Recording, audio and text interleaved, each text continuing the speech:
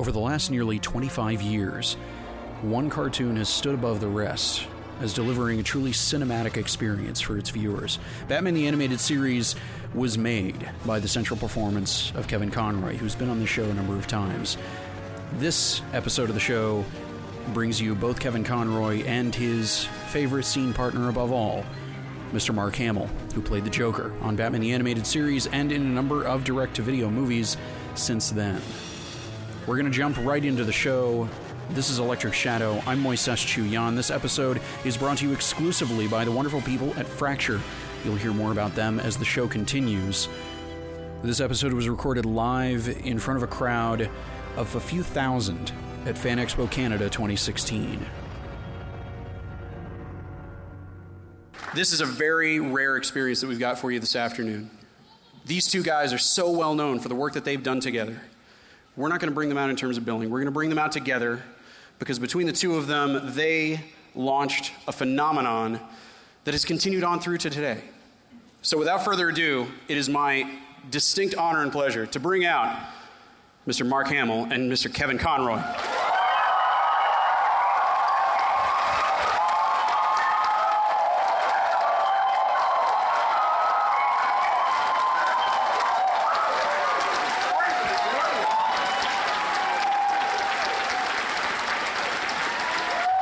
You guys weren't expecting over 3,000 people, were you? Look at all of you. All right, enough. You're cutting into the question time. All right. This is incredible. I had no idea there'd be this many people. I am vengeance. I am the night. I am Batman.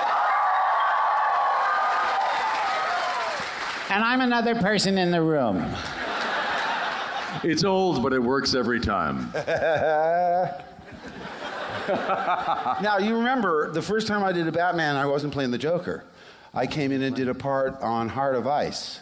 Get away from that equipment. Shut this stuff down. Stop!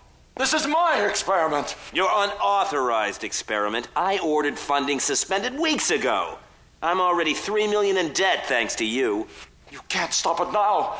My wife is in there. So bring her out. You can't interrupt the process now. Open it. It's her only chance. This is my equipment. Mine. I have every legal right to use it or not use it as I see fit. I say this project ends now. No! Stay away from her. Murderer. Victor, I'm sorry. I lost my temper. It doesn't have to come to this. We can talk. Oh! Oh! Get out! Get out! Mr. Freeze. For the Mr. Freeze? I played Ferris Boyle, the guy that shoved Mr. Freeze into the solution. Oh. And I remember getting the script because I said to my agent, I want to be on this show because I was reading Comic Buyer's Guide. I'm a big comic book nerd. I don't think you ever read a comic book in your life. He's a comic book maven. He's the Bible on comic books. What I love, though, is you'd never read a Batman comic book. I didn't know anything about Batman. I love that. I love that. It just proves, it's like Diane Pershing as Poison Ivy. I'm going on and on about her origins, and she was looking at me like I might be a stalker. So suspicious, but... No, it's true. Mark has an amazing collection, and he's like the go-to guy for any information you want to know about anything in animation or any comic books. And when I started, my only exposure had been the Adam West series. Uh-huh. And that was not at all what they were going to do. They were going in like a whole different direction. And Mark, you were the source of a lot of the material that I would get.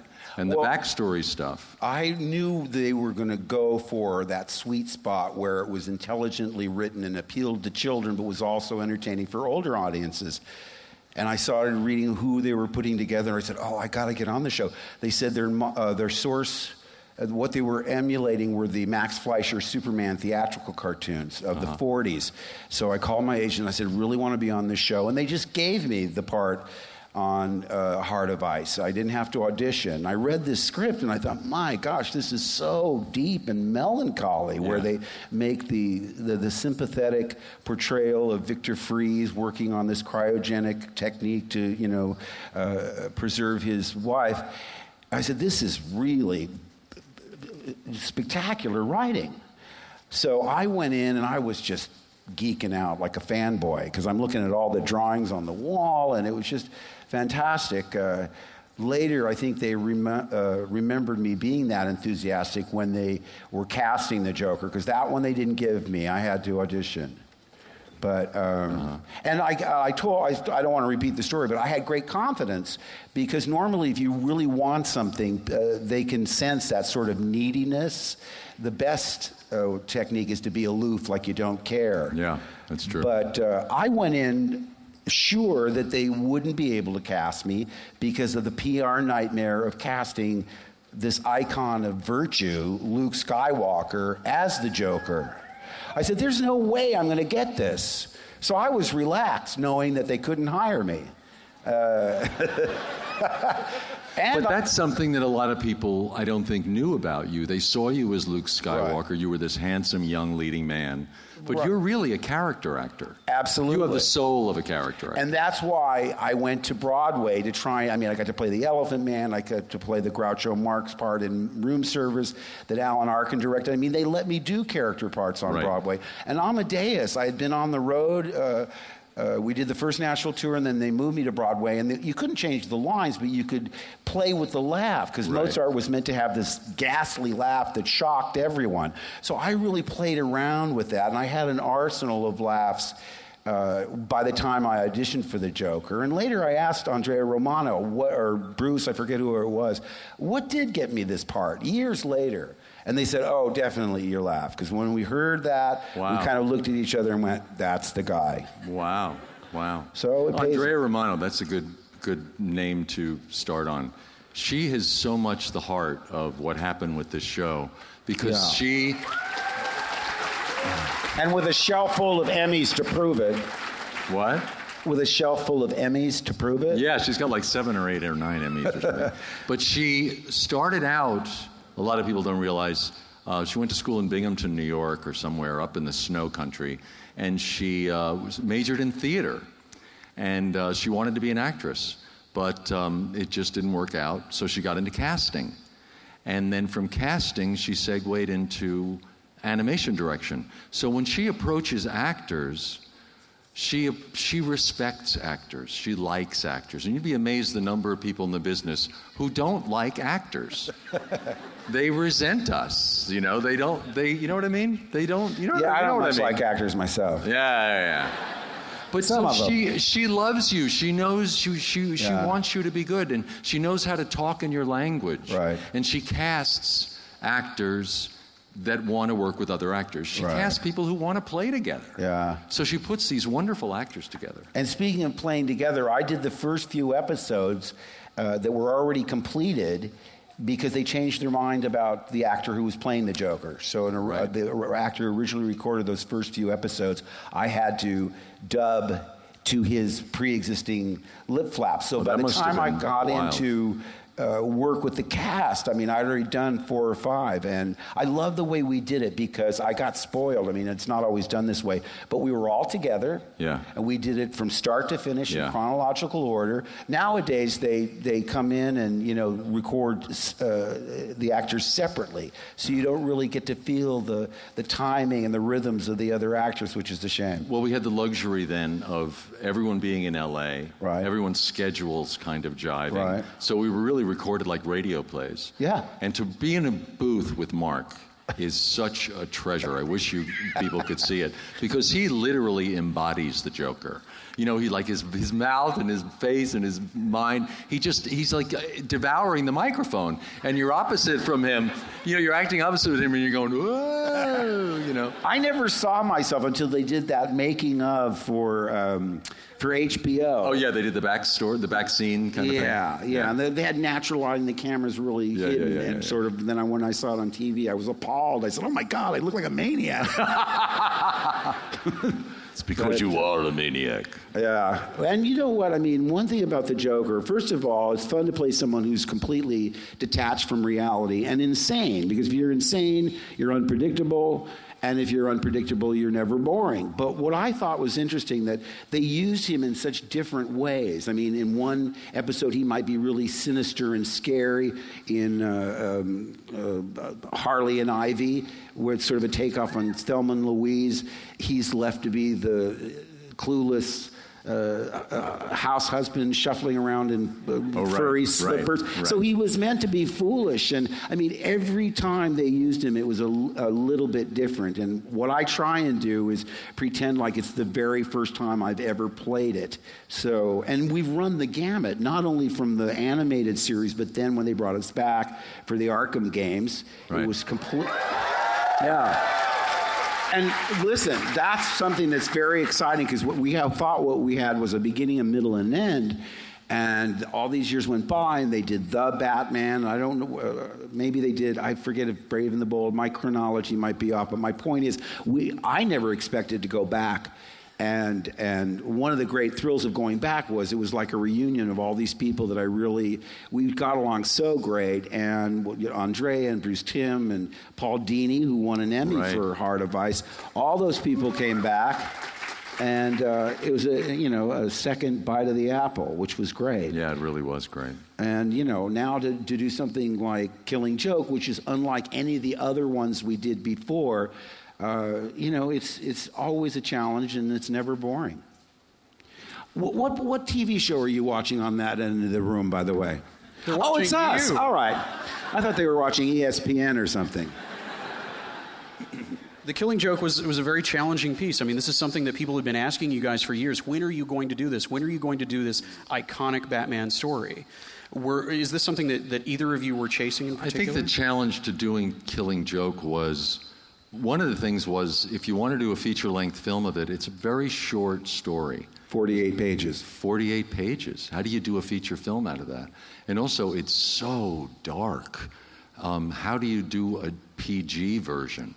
And they just decided, I think, rather than pad it out with filler to make a feature-length film out of it, they would write a prequel to the story, and then once you got in the story, it's very true to the so it's embedded within a larger piece. Yeah, into a larger piece. And they made the larger piece feed that.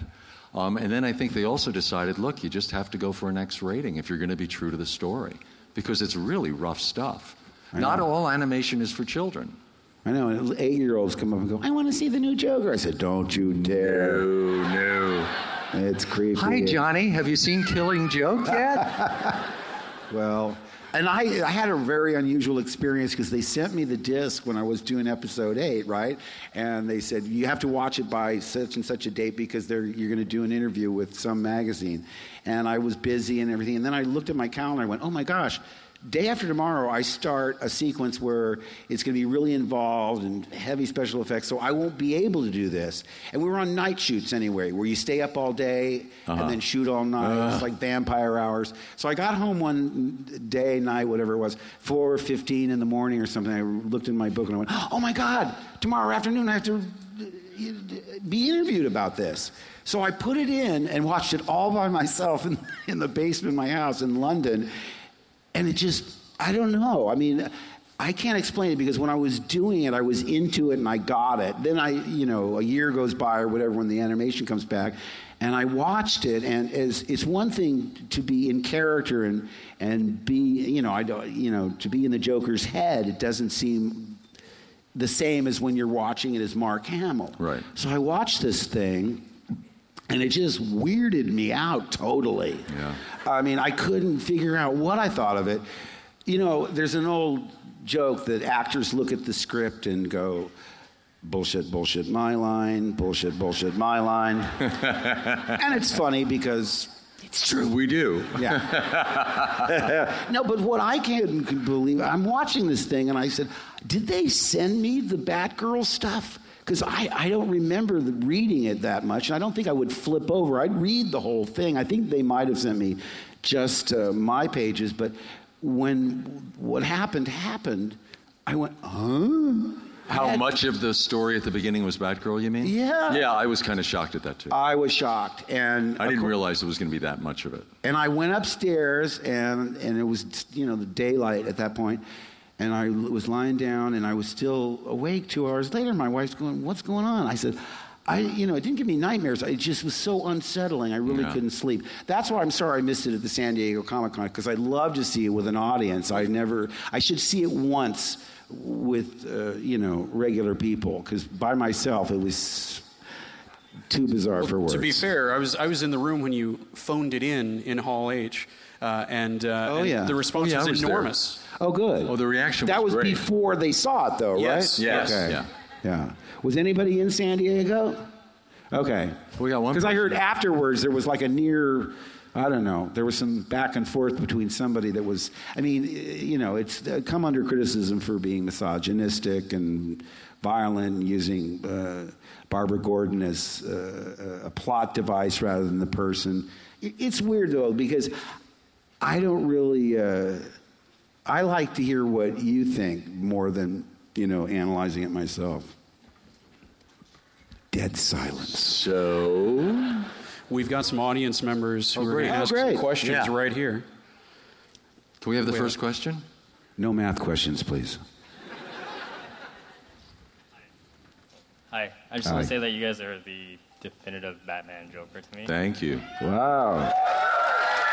It's so nice to have a partner, and we really are a partner, because I think that we didn't have Kevin laying the foundation of believability and strength that he does. Good actors make other actors look better, and this guy's one of the best in the business. He's just awesome. Not only, the subtlety of his Bruce Wayne, where he goes up in the higher registers, I think is unparalleled. And I remember the first time I went and saw, we were doing the Mr. Freeze episode, and I said, not only a great Batman, but the texture in his voice, it's almost like a good neck massage. It really feels good to hear. Anyway, what's your question? Thank you. So it's not really a question, but I'm a big fan of the interaction of the two characters, and I was a big fan of you guys making the Killing Joke movie. I was wondering if you guys could redo a scene from The Dark Knight as your voices over Christian Bale. You're asking to do a dramatic reading? Oh, they want us to dub over The Dark Knight from Christian Bale. No, I think Christopher Nolan would probably cut off our heads and throw it right in our faces. We get in big trouble for that, I think. Yeah, Just a couple of lines that I have printed out. You do? I don't think so. No, we don't want that to go on the internet, do we? No. The closest I've come is someone asked me to say, "Why so serious?" Which I did. Yeah. Now, what was your conception of the voice? Because people always ask me, who did you put together to come up with the Joker? And I don't think I consciously realized it at the time, but as a kid, I loved all the Universal horror films. And I loved talking like, listen to them, the children of the night. The Bela Lugosi. Bela Lugosi. I loved Peter Lorre and Boris Karloff. I loved all those guys. And one of my favorites was The Invisible Man. And Claude Rains says, "Crazy? You think I'm crazy? I'll show you who's crazy." He had such grit and drama, and it was so dynamic. I didn't consciously say I'm going to go in and do Claude Rains, but in retrospect, I'm sure he had a big influence. Other times I did specifically take things like the Blue Meanie in Yellow Submarine, and I think Joker should have a lilt at times. And one of the things, lines that stuck out from Yellow Submarine was, "Hello, lovey-dovey." And it's creepy in a way, and I like to mix it up as best I can. So even in the laughters, by the time we had been doing it a few years, they'd say, "Do a Renfield," which is Dwight Frye as Renfield in Dracula. So yeah, there's that. Yeah. All right. Thank you. Next question. There's even a little Dame Edna in the chuckle. Yeah, all right? Hello, Mark. Welcome to Toronto. Thank you very much for coming here. Thanks for having me.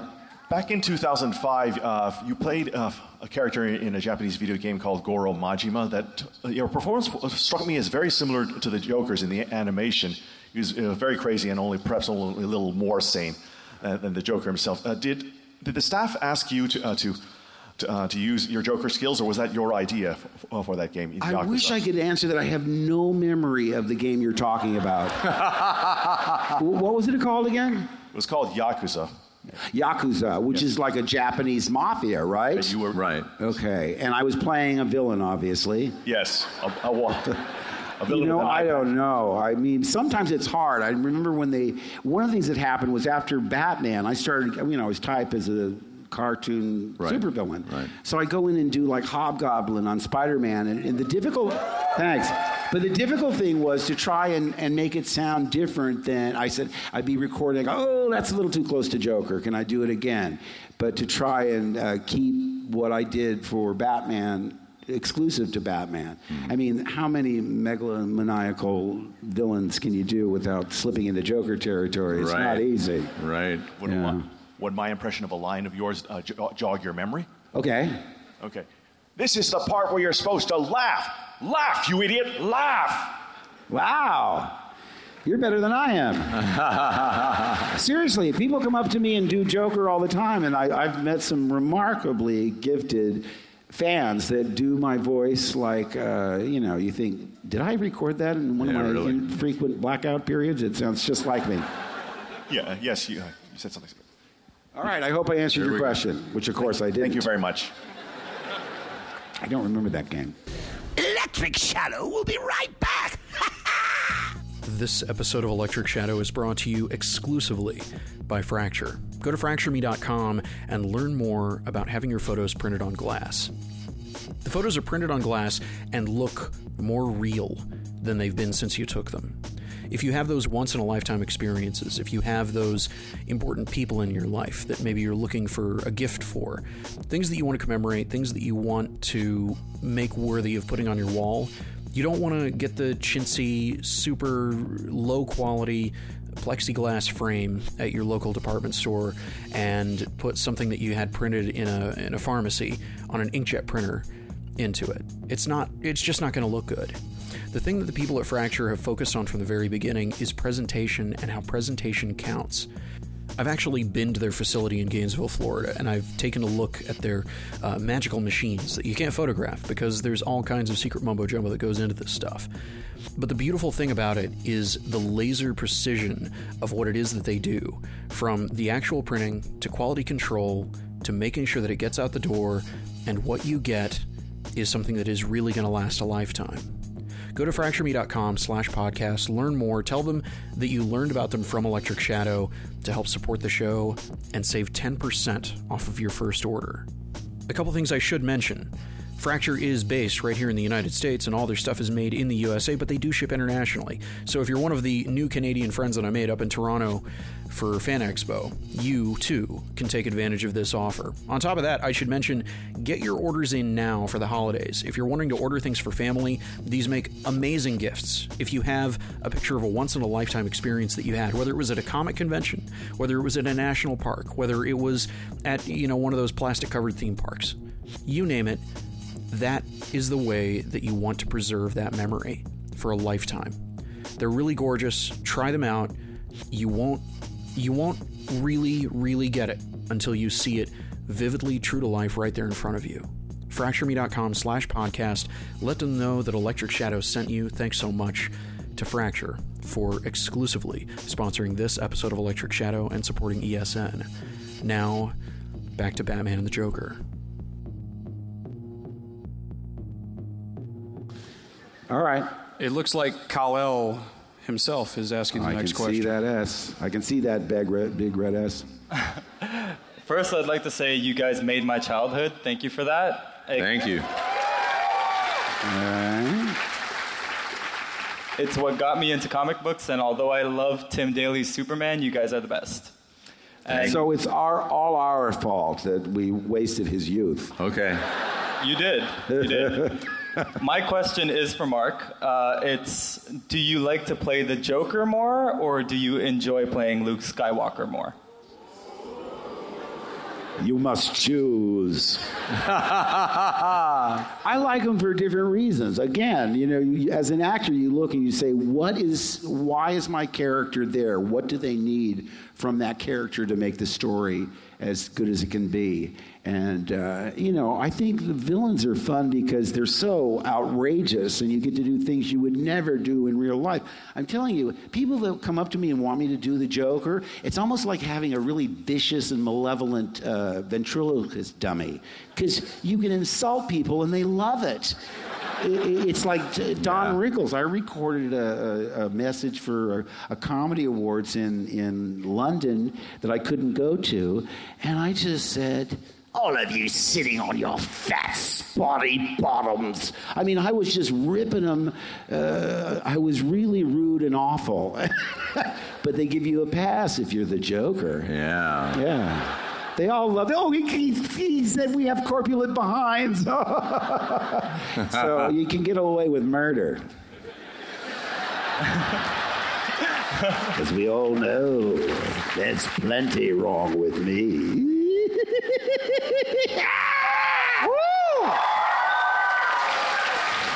All right. Thanks so much, Mark. And Kevin, your voice is velvety smooth. Oh, thank you. Thanks. Thank you. Velvety smooth. Do your Andrea Romano. He would do this once per session. We had to have it. It became sort of like a ritual. It started out just as I was goofing, because Batman never kills anybody and no one ever dies in Batman. Everyone gets sent to Arkham. So the way they do that is they have what's called a recovery groan. When you go, so they know that you're still alive. The guy hasn't been killed. So I do a lot of those with recovery groans. So one day, just joking, Andrea loves Batman, the director. So that's why they named Andrea the character in Mask of the Phantasm, because it was an homage to Andrea Romano. So one day I had fallen down and I'd hit the ground. I went,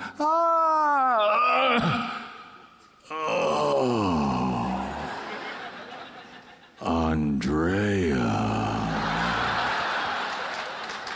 We all loved it. And the place fell apart. Oh, yeah. And she said, I'm taking that home tonight. So it got to be a ritual. Every time I had a recovery groan, I'd hear, and then you say, right, Andrea. See? That's that neck massage I was talking about. And speaking of falling apart, I'll never forget, I think it was Joker's Favor. The character didn't even have a name. It was like henchwench, Joker's henchwench. And in comes Arlene Sorkin. Oh. She opens up her mouth and calls me Mr. J. And we just fell about. It was hysterical. It was, really it was sort wild. of a little Judy Holliday from Born Yesterday. Holiday. But that just sweet cluelessness. We just adored her. And of course, we knew before we left that afternoon they'd have to bring her back. She wasn't named Harley Quinn at the time. But just a remarkable performance. Yeah. And yeah, just great stuff. Yes. Hi, how's it going? Good. First, I want to say, I've been also watching the Universal monster movies, so I understand where you're coming from with your acting. Yeah. All right.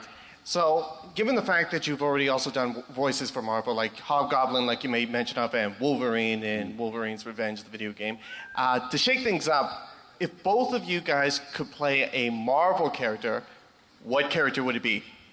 Well, I am playing Arnim Zola on the Spider-Man. Is it Spider-Man or Avengers? It gets confusing. With animation, not only is it like volume, where you do lots of things, but then it's 9 months to a year before it comes on. And they never send you an email saying, oh, and by the way, your episode's on a week from Thursday. It's just like catch can. I forget what I've recorded. I know, it's terrible. We'll have Cartoon Network on. My kids will be in my TV room with the Cartoon Network on. I go, shh, wait a minute. I think I'm the voice of that lobster. What show is this? It happened with Powerpuff Girls. I think I played a cat or something. And I'd forgotten I'd even done it. Yeah, I forget things I've done all the time. Yeah. I don't know. People ask me what other superhero I would want to do, and I always say, where do you go after Batman? See, that's it. I mean, yeah, he's. Where do you go?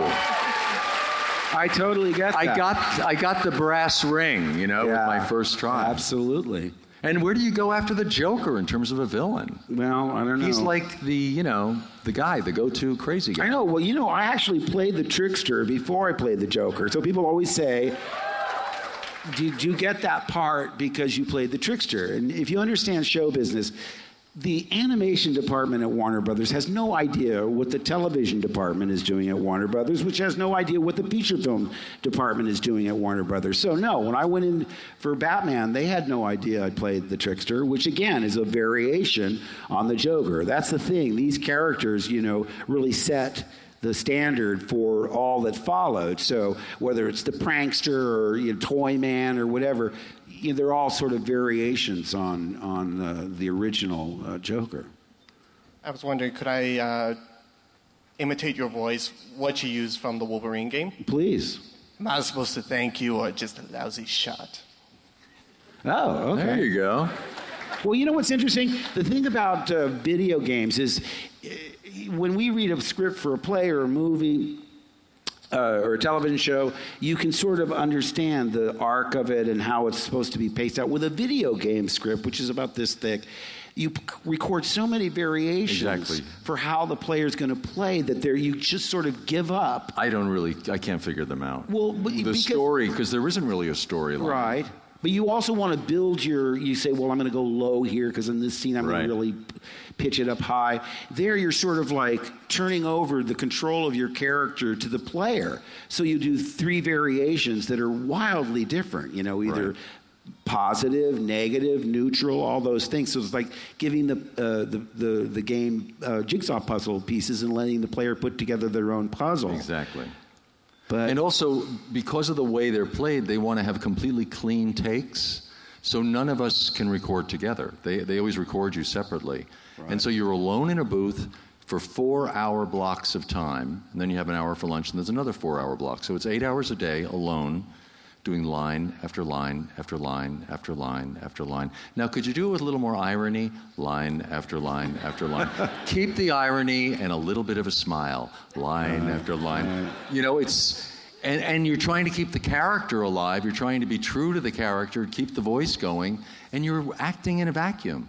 Sometimes I say the line before mine out loud to hear it once so I know how to come in. So you know where you work. Well, I can imagine if Kevin were there, and even if it's a character I've never worked with before, just to get the feeling of how it sounds. But yeah, it's a much more technical thing when you're working without other people. I got spoiled on Batman. Oh, yeah. Because I did one animated series when I was a teenager in '72, and then I didn't work in animation for 20 years. And when I did Batman, I thought, oh my God, the scripts are great, the actors are all fantastic, and the directing. I mean, it was just a dream come true. Yeah. And I thought all animation's going to be like this.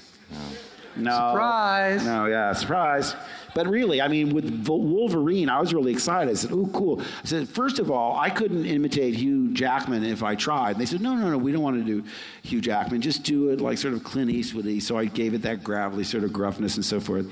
And I thought, oh, boy, I hope this is a hit because then there'll be sequels and so forth. And I'll play, at least in the video games, I'll be Wolverine. And they gave me a copy of the game when it eventually came out, and I gave it to Nathan and Griffin, my 2 sons, because they still play games and stuff. And about a month and a half later, I went, oh, by the way, you guys, how was that Wolverine game? And they both looked at each other. And they said, well, you were good. I went, that bad, huh? They didn't like the game, and they never made a sequel, But you never know. Sometimes the art direction is great, all the other actors are great, but since I'm not really a game player, I don't know how they play it. A lot of things that we have no control over are important as to whether the game is a success or not. Right. Control and what you're able to do. All right. But the way Arkham Knight ended, I just loved. Yeah. Acting that, and I loved the way they put it together. Yeah. When Batman has to take in the Joker. Oh, yeah. Well, that's the thing. They killed me in the second one. So when they came back and said, we're going to do Arkham Knight, I said, you guys, that was Paul Crocker. I said, if you can come up with a good way to bring Joker back, what is it like? Is it like a Force ghost or something? But they came up with such a novel and unique way to bring him back. Just amazing. But, okay. All right. Next. Hi. So I have a question coming from a lot of fans. What is your opinion on Young Justice, and do you think it should be brought back? I'll answer for Kevin. I've never seen it. I've never seen it. See, do I know this guy or not? I don't know. I've seen clips from it and stuff, but listen, I'm really embarrassed. I still haven't seen the new Joker in the movie, which is called Suicide Squad. I've seen clips and everything, and I think his look is so dynamic, and I can't wait to see it. I know people have issues with the script and so forth, but sometimes, I don't have time to keep up with all this stuff. Yeah. And Young Justice, I'm not even sure. It's like their teenage versions. I don't know what it is. It's like Justice League and the teenage versions together. The Joker was terrible in it, so don't worry about that. Oh. Well, that brings Batman me... was great. Batman was great. No, I still haven't seen Suicide Squad either. Right. But I love so many Jokers. I've never seen a Joker where I said, oh, that's terrible. There's always something I like. The very first Joker was Larry Storch in animation, and I love Cesar Romero. I liked all the movie Jokers. I love John DiMaggio's. I love Jeff Bennett's. Kevin Michael Richardson. They always bring something. Like with Jeff, I thought, ooh, I wish I had brought that smarminess to it. Everybody has their own spin, and since I don't think there's ever going to be a definitive version, it's like a role that's destined to be reinterpreted over and over and over again. That's the one thing I like about what they did with casting all the Batmen for the live-action movies, not giving the franchise to one person. So you get to see how all these different actors interpret the character. Because there are always a million ways to interpret a character. Absolutely. Thank you. Sure. Thank you.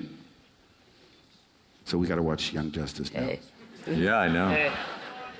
I know you said you didn't really see Suicide Squad, but you saw clips of the Joker. Mm-hmm. What's your opinion on the Joker? And for you, Kevin, what's your opinion on Ben Affleck's Batman specifically, and you, Jared Leto's?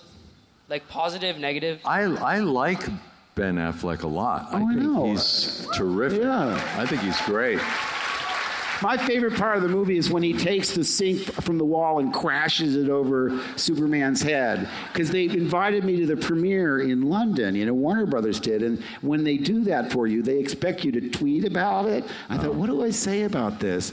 Because, it's so hard to, I couldn't be a critic and come up with an opinion in 12 hours. But I remember tweeting, need surgery to have eyeballs reinserted into sockets, because it was eye-popping.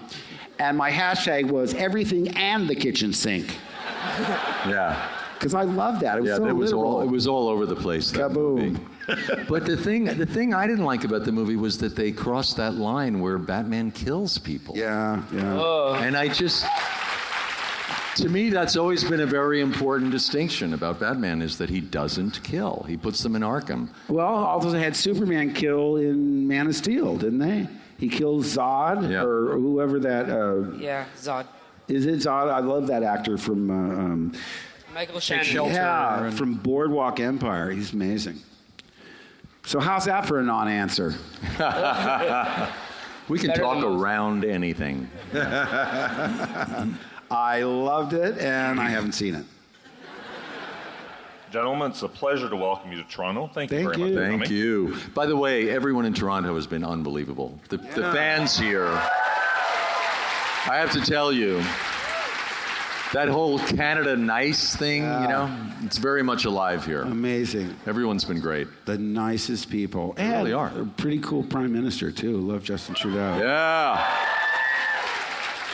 I just before I ask my question, I want to say very quickly that it is an honor and a pleasure to speak to the hero, the man who portrayed the hero of the greatest story ever told. Corvette Summer changed my life. Oh, good. Yeah. Oh, look. There's my fan base. There you go. The young, and of course, the mentally young. Mentally young right here. No, I kid. Okay. Skywalker has been my hero since I was little and still is. Great. Thanks so much for saying that. My question is that when you started working together on the original animated series, you mentioned that this was a terrific series that was accessible to children, but at the same time didn't talk down to them, and appealed to adults at the same time. You moved on to the Arkham games. Excellent games. I've enjoyed every single one of them that I've played. But it was a while before I was comfortable with my kids playing them. Yeah. Sure. Sure. And your most recent effort, which I admit I have not seen, The Killing Joke, definitely not for kids. Right. How do you feel about that progression, I guess, in maturity? Well, a lot of people don't realize that the original Batman series was a primetime show when it was on Fox. It was geared toward a primetime audience. So they were going for an adult audience. He never killed. No children were ever in danger. They had all kinds of standards and practices that they respected. But it did paint a very dark world, a dangerous dark world. And they thought that was really for prime time. It gradually went into the afternoon. We have standards and practices, or the censors have a list of things you can and can't do. I mean, you can't punch someone in the face, you can't throw them through a plate glass window, no alcohol, no drugs, no sex. You can't endanger the life of a child. And we had to go back and re-record because in that one episode, I kidnapped the mayor's son, and that was a no-no. Right. So we had to go back where the kid stows. We remember I was playing a clown at a children's birthday party. Mm-hmm. And we went back and had to have the kid stow away in the back of my truck because kidnapping a child was verboten. Right. And what was hard about that one is you had to come up with another voice, and it's you that recognize. You say that laugh when I'm doing the. I didn't say quite that way. Well, that's the best I can do. That's my Kevin Conroy impression. But if you go back and watch that episode, I'm sort of doing Ed Wynn. Everything I do is sort of somebody else. The thing that's great about it is if you do like really bad impressions, like no one knows that I'm doing, George C. Scott, because it's a terrible impression. but if you can find role models to sort of put into the DNA of the character and then eventually make it your own, that's what I tell, And I said to voiceover people after a few years in the business, I said, have you ever done that? Because I'm doing this part now that's sort of a cross between Howard Cosell and Jay Leno. And some of the best people in the business said, oh, we do that all the time. Anyway. But to get back to your question, they're very aware of who they're writing for and what the audience is and being careful about that. But they decided with The Killing Joke that you couldn't tell that story in a PG way and be true to the story. And they just decided this is an adult show. So not all animation is for children. And that's also, as the industry evolved, animation became a much bigger thing. There's a huge adult audience now. There's a whole primetime world on Fox, especially with Family Guy and stuff. Some of that humor's not right for kids. Yeah, and I look at it as sort of like the difference between a graphic novel and something that really is aimed at a younger audience.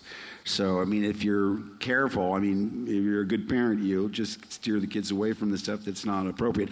I think the games were all marked for 16 and up and so forth. Because, we were doing sequencing. Going, can we do this? Yeah, this is really, huh? Yeah. Okay. But I like it because, again, it keeps it fresh and different. I sort of long for the old days when it was, because the original animated series was much more like a comic book come to life. Yeah. I get letters saying, "Why don't you kill more people?" And I said, "Well, on the cartoon, it's all Joker's all, bark and no bite." Because we're restrained by the censors, and now that sometimes restraint is good because you have to find a way to be clever and entertaining without just absolutely blowing people's brains up.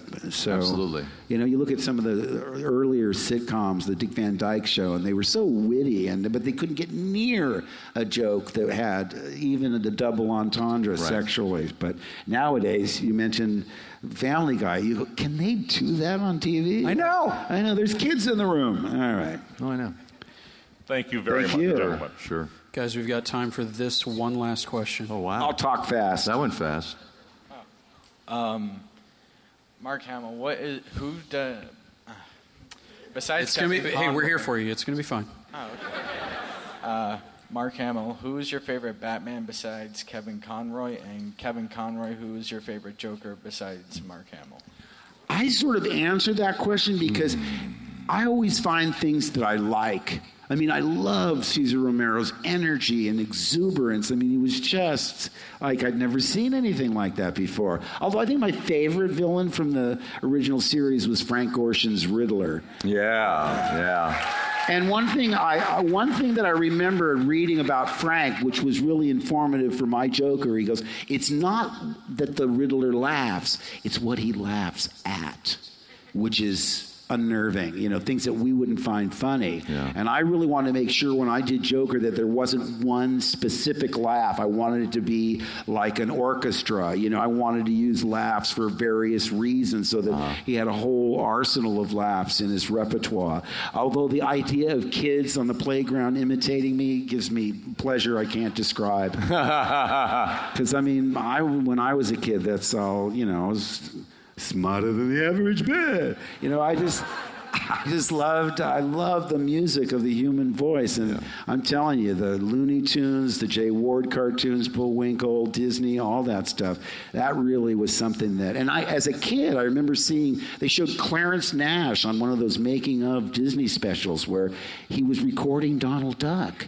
And I was maybe 6 or 7. And I thought, it finally clicked, Somebody goes to work every day, and his job is to be Donald Duck. I want that job! Well, I couldn't get it. I'd do a terrible Donald Duck. But there are different takes on all the characters, and each actor brings different takes. Mark is my Joker. He's the definitive Joker. I can't imagine anyone doing right back he's my Batman.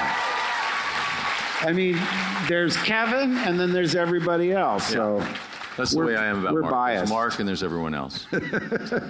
And again, it's like I love the dance we do because I know Kevin's rhythms, he knows mine, and you slip into a familiarity that's really nice. It's like slipping on a comfortable old pair of shoes. But what's also nice is there's a great trust between us. Actors are people. There are some nice actors, there are some not so nice actors, there are generous people, there are not so generous people. You can be on stage with someone who does nothing but upstages you, and you're constantly battling for the scene. Mark is someone who understands that the better I am, the better he will be, because he has more to work with. Yeah. And I feel the same way about Mark. So I take such joy in watching him do his dance, because I know it's going to get something really wild out of me. You know what I mean? It's going to make me be better. He makes me be a better actor. Vice that's versa, what I always look forward to. Exactly. And the colors are right. They've endlessly analyzed the Joker and the Batman's relationship, that they complete each other. And that, one of the most informative lines I wrote the introduction for that Joker coffee table book, and I couldn't get a hook on it. I said, how am I going to write in 1,500 words what this has meant to me? And then it occurred to me in The Man Who Killed Batman, when the Joker believes that some two-bit crook has killed Batman, which is that's his goal in life. That's what and when it's done by somebody that's just a nobody. Exactly. And the line I remember was, without Batman, crime has no punchline. I thought, wow. The fact that he would conceive that crime needs a punchline, it's great. It really helped me understand the character a lot more. And that's Paul Dini again, a wonderful writer. Yeah. I love The Shadow. That was a wonderful last question, which makes me want to ask a follow-up since we're closing in on the 25th anniversary of Batman the Animated Series. Yikes. Isn't that crazy? Before we send you guys off with a true hero's farewell, are you guys done with these parts? Have you done everything there is to do with them? Do you want to keep playing these roles?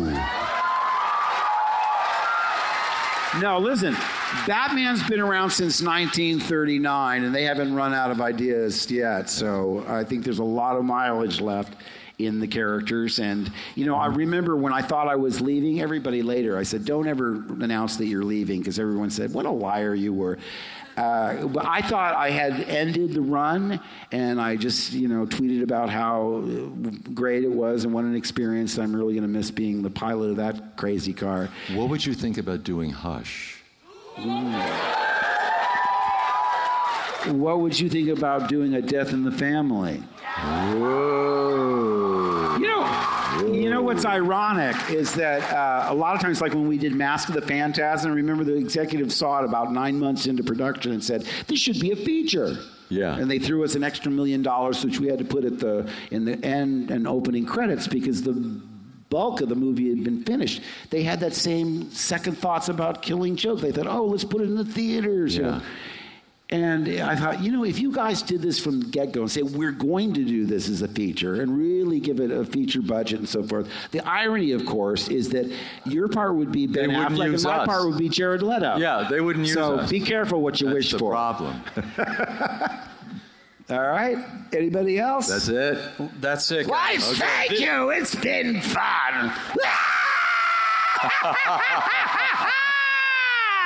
Let's hear it for Mark Hamill and Kevin Conroy. My thanks once again to Mark Hamill and Kevin Conroy for participating in this panel, for allowing me to post it as a podcast, for checking off an item on my podcasting bucket list. And thanks especially to the people at Fan Expo Canada for inviting me up, having me host a bunch of stuff for them. What's happening right now in the audio is that just before we went off stage, Kevin just decided he needed to bring Mark back on stage and dip him Gone with the Wind style. Thanks again to this episode's exclusive sponsor, Fracture. I can't stress enough to you, if you have those once-in-a-lifetime experiences, whether you were lucky enough to be on stage with people like Mark Hamill and Kevin Conroy, Stan Lee, the kinds of stuff that I get to do at some of these conventions, whether you were in the audience, whether you were there with a friend cosplaying, there are those things that you want to preserve as memories for a lifetime. And Fracture gives you an opportunity to do that in a way that, it is difficult to put precisely into words until you actually get this thing into your hands. But the best thing that you can do other than already have it in your hands is go to fractureme.com/podcast, let them know that you heard about them from Electric Shadow, place an order, see what it's like, and get your orders in for the holidays, for the end of the year, before it is too late to make sure that you have it in time. They do get a bit of a rush, I promise you. This episode of Electric Shadow would not be possible, again, without the friendship and the participation of the people at Fan Expo Canada. I'll be attending Fan Expo Dallas Fan Days this coming weekend in Dallas, Texas. We got some cool stuff happening there. If you listen to Giant Size especially, we're taking a short break from our ongoing series on voice acting for our next episode, which will be posted before the end of the week, with the director of Doctor Strange, Mr. Scott Derrickson. You're not going to want to miss this. It's an exclusive interview in that he didn't do any sit-down interviews with anybody else at San Diego Comic-Con. So I can't thank him enough in advance for his candor, for the level of exclusive access, and you guys are going to want to tune into this one. You can support the show by following it on Twitter @_Electric Shadow. You can like it on Facebook. You can rate and review it on iTunes. Share it with your friends. Tell people that you love this show, and that is the best support that I can ask for. It's been a while since there's been a new one. Various family illnesses, occurrences, issues that I've had to deal with, and I'm glad to be back. We've got some ridiculous stuff coming this fall, both on this show and a new show that I've been working on with a very good friend of mine that is, you could say, in the same category. Can't be too careful with all those weirdos around. I'm Moises Chuyan. Thanks for listening. We'll be back in mere days with a brand new, fresh Electric Shadow. Thanks for listening.